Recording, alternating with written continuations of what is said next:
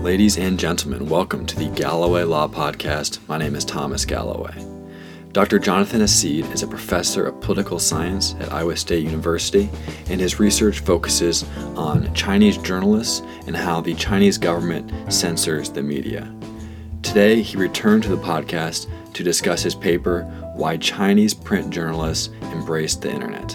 Now, we discuss a lot of the background of the paper in the podcast, so it is not necessary for you to read the paper, but if you're interested, it is linked below. If you enjoy this interview, please subscribe and share with a friend. It really does help. And now, to the interview.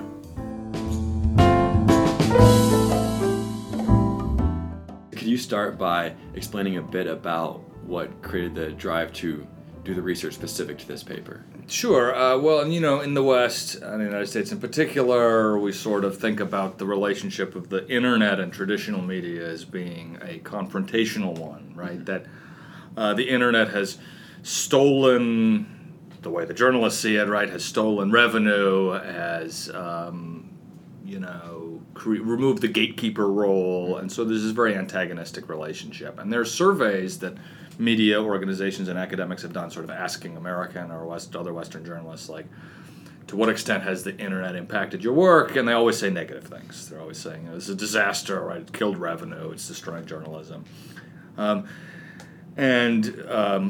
A lot of that's true, I think. But in China, my co-author and I, Professor Maria Repnikova, Georgia State University, when we were in China doing our separate research, we found that the journalists we were talking to were much more optimistic about the role of the internet. And so we started to notice this difference, right, and wonder what accounted for it. Right. So what is the typical ownership of newspapers and publications? Who are typically the owners? It's a complicated question. Technically, in China, every media organization has to have a party-state organization sponsoring them. Okay. That doesn't mean ownership, but it does mean that we'd call it a managing unit. Basically, they're responsible legally for content produced by the media organization under their umbrella. And so this means that in theory, there are no private media organizations in China, okay, because a private media organization can't get someone to sponsor them, a government organization to sponsor them. In practice, there is a lot of private investment in a lot of different media companies. So what will happen is, for example, there's a Chinese news magazine that's very prominent called Hassid, which does financial reporting. It'd be like a Bloomberg or a Wall Street Journal. But not daily. Caixin is their official sponsor is the China Securities Regulator, but in reality it's a private media organization funded by private investors. And there's some sort of, I don't know exactly what their split is, but there's some sort of ownership split between the two. Right.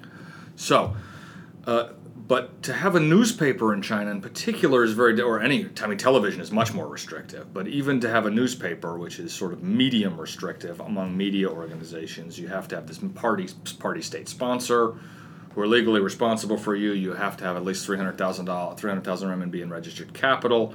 You have to have a lot of different approvals.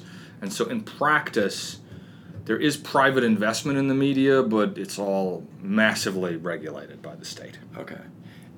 So basically all the publications are or government sponsored.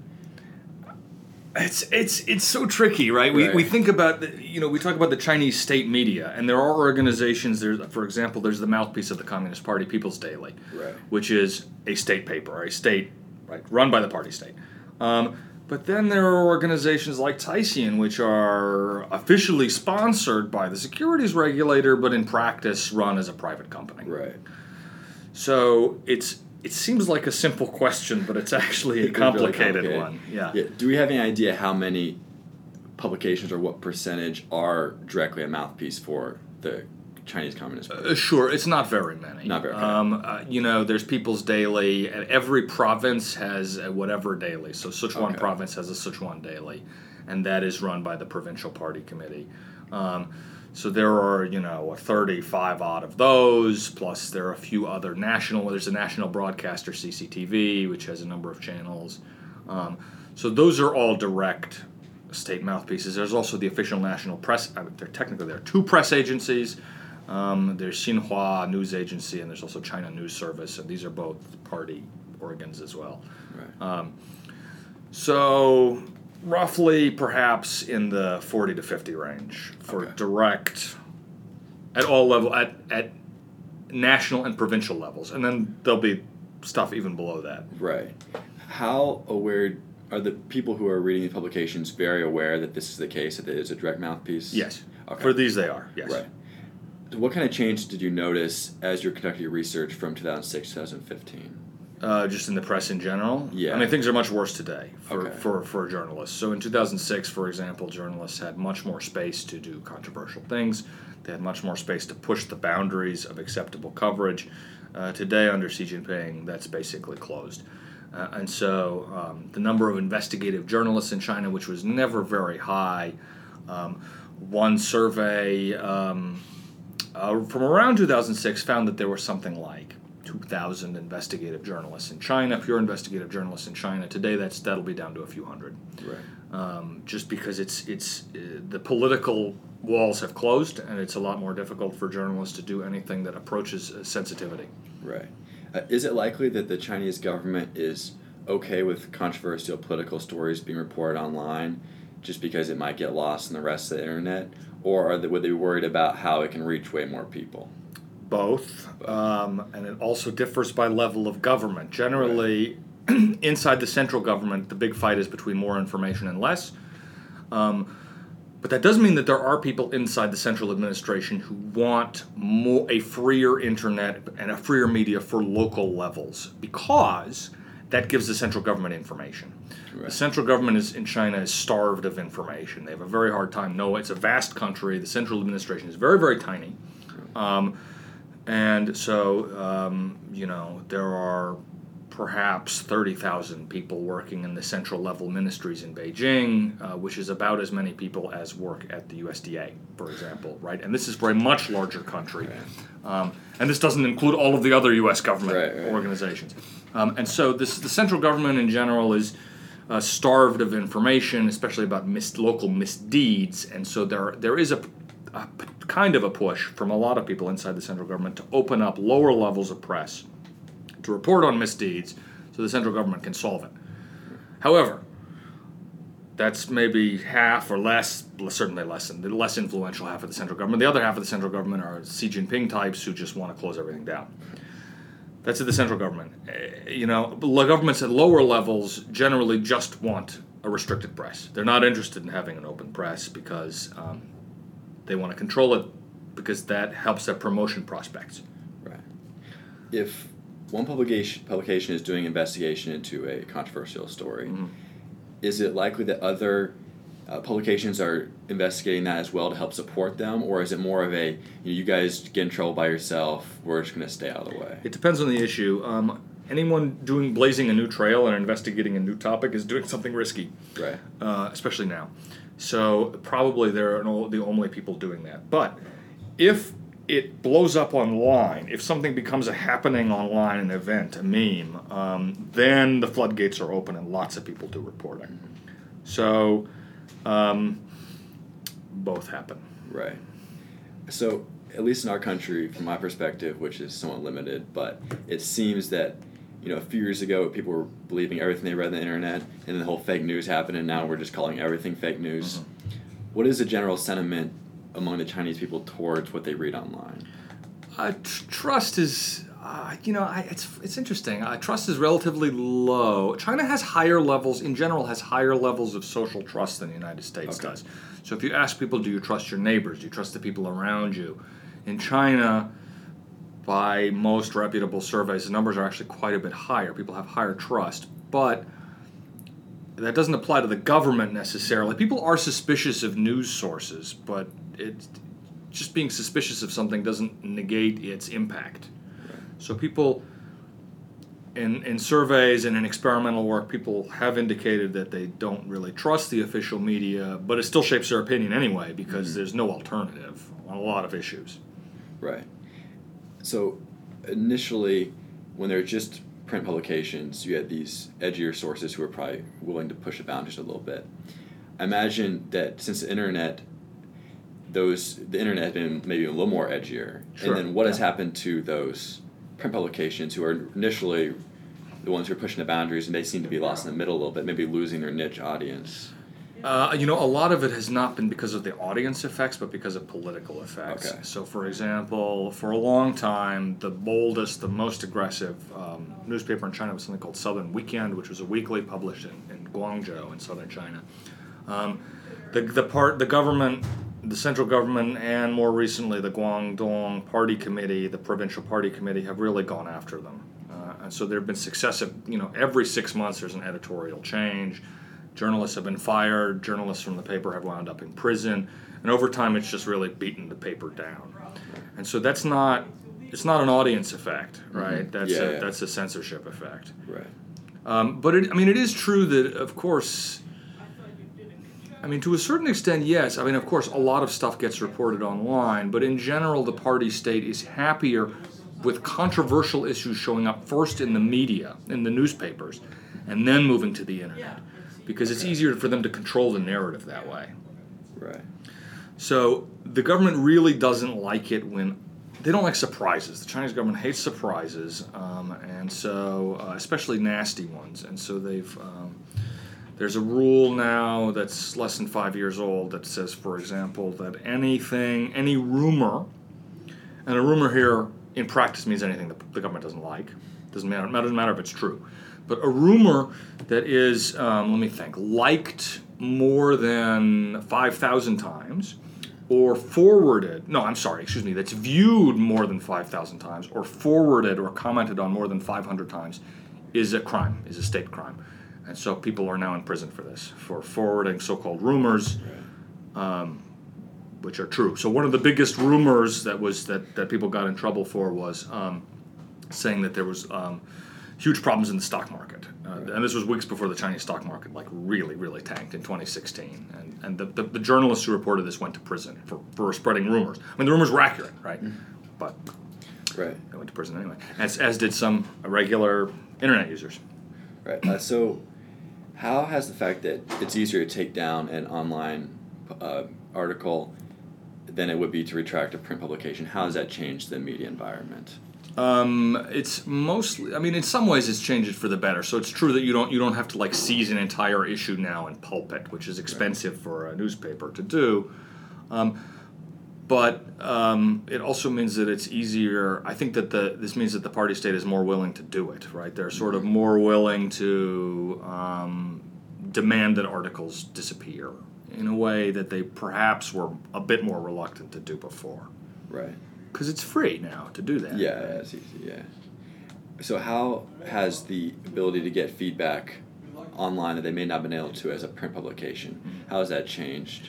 Yeah, it's definitely changed journalists' work routines. Right. So 10 years ago, journalists got their tips from people calling in, they got their tips from their contacts, they got their tips from other reporters.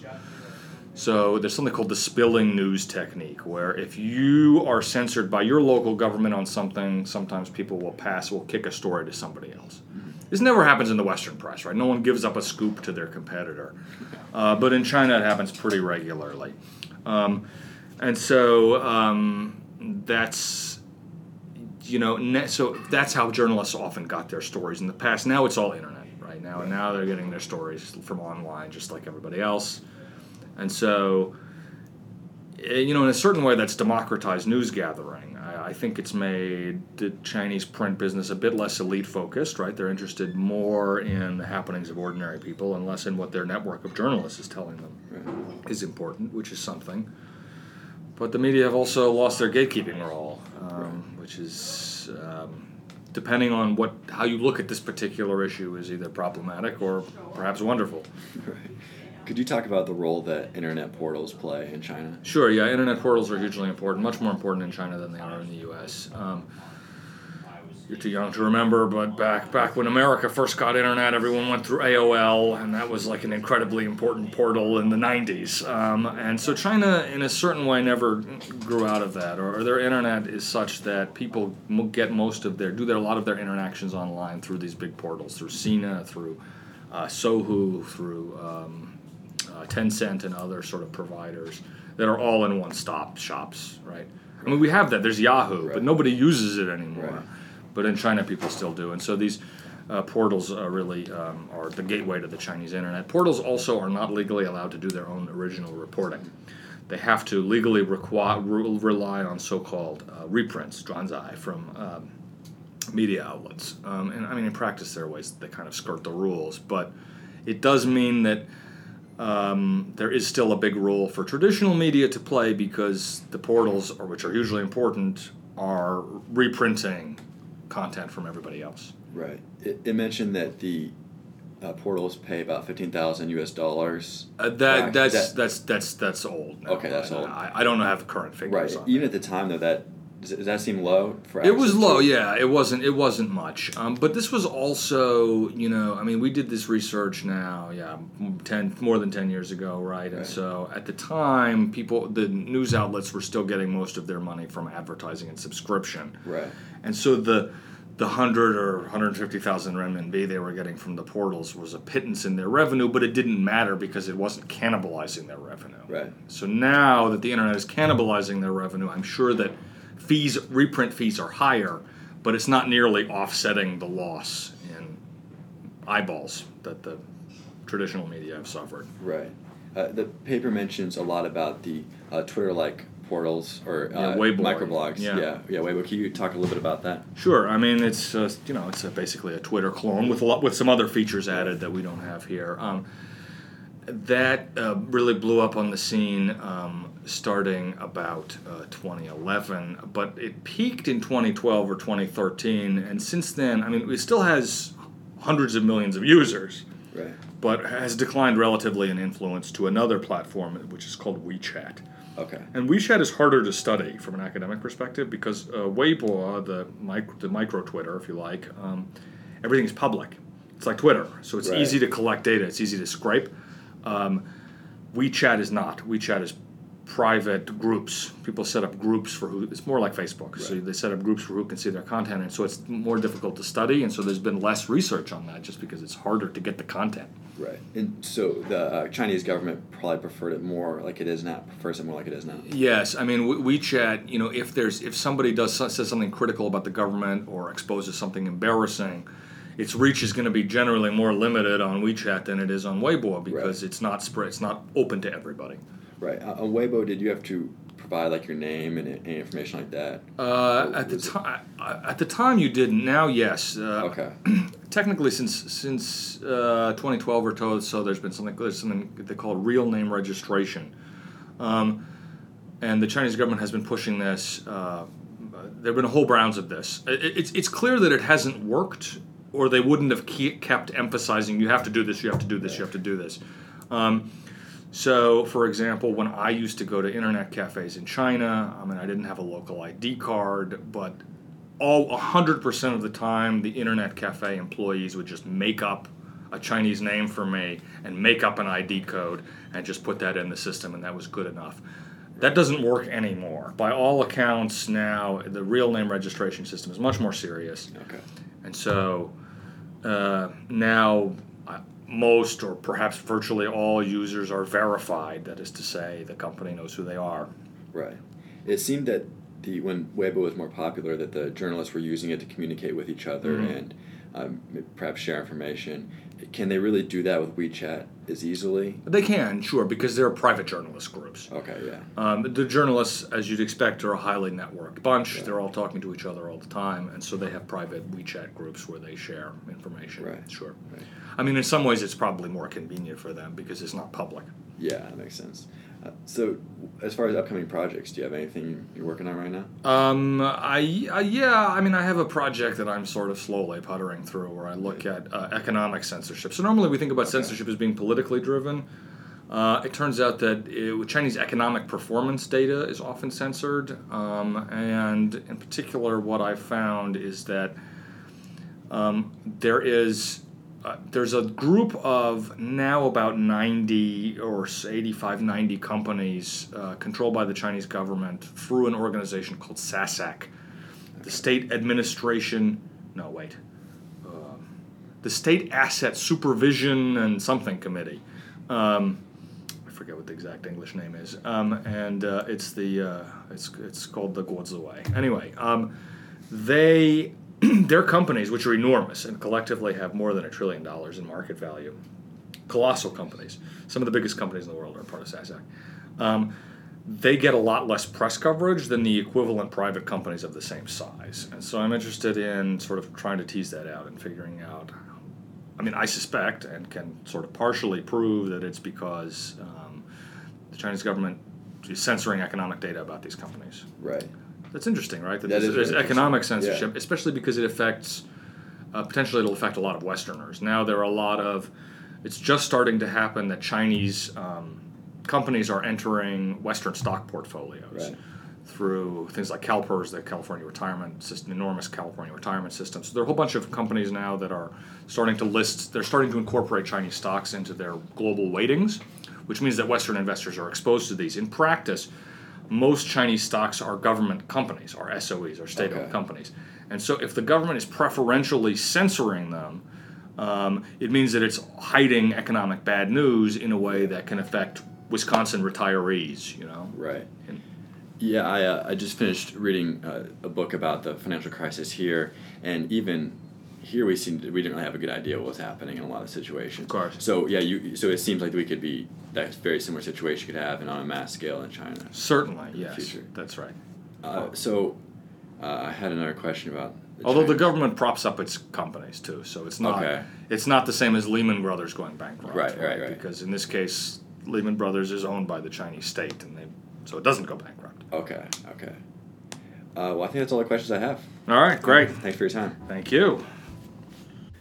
You can learn more about Dr. Jonathan Hassid's work by visiting jonathanhassid.com. Thanks for listening.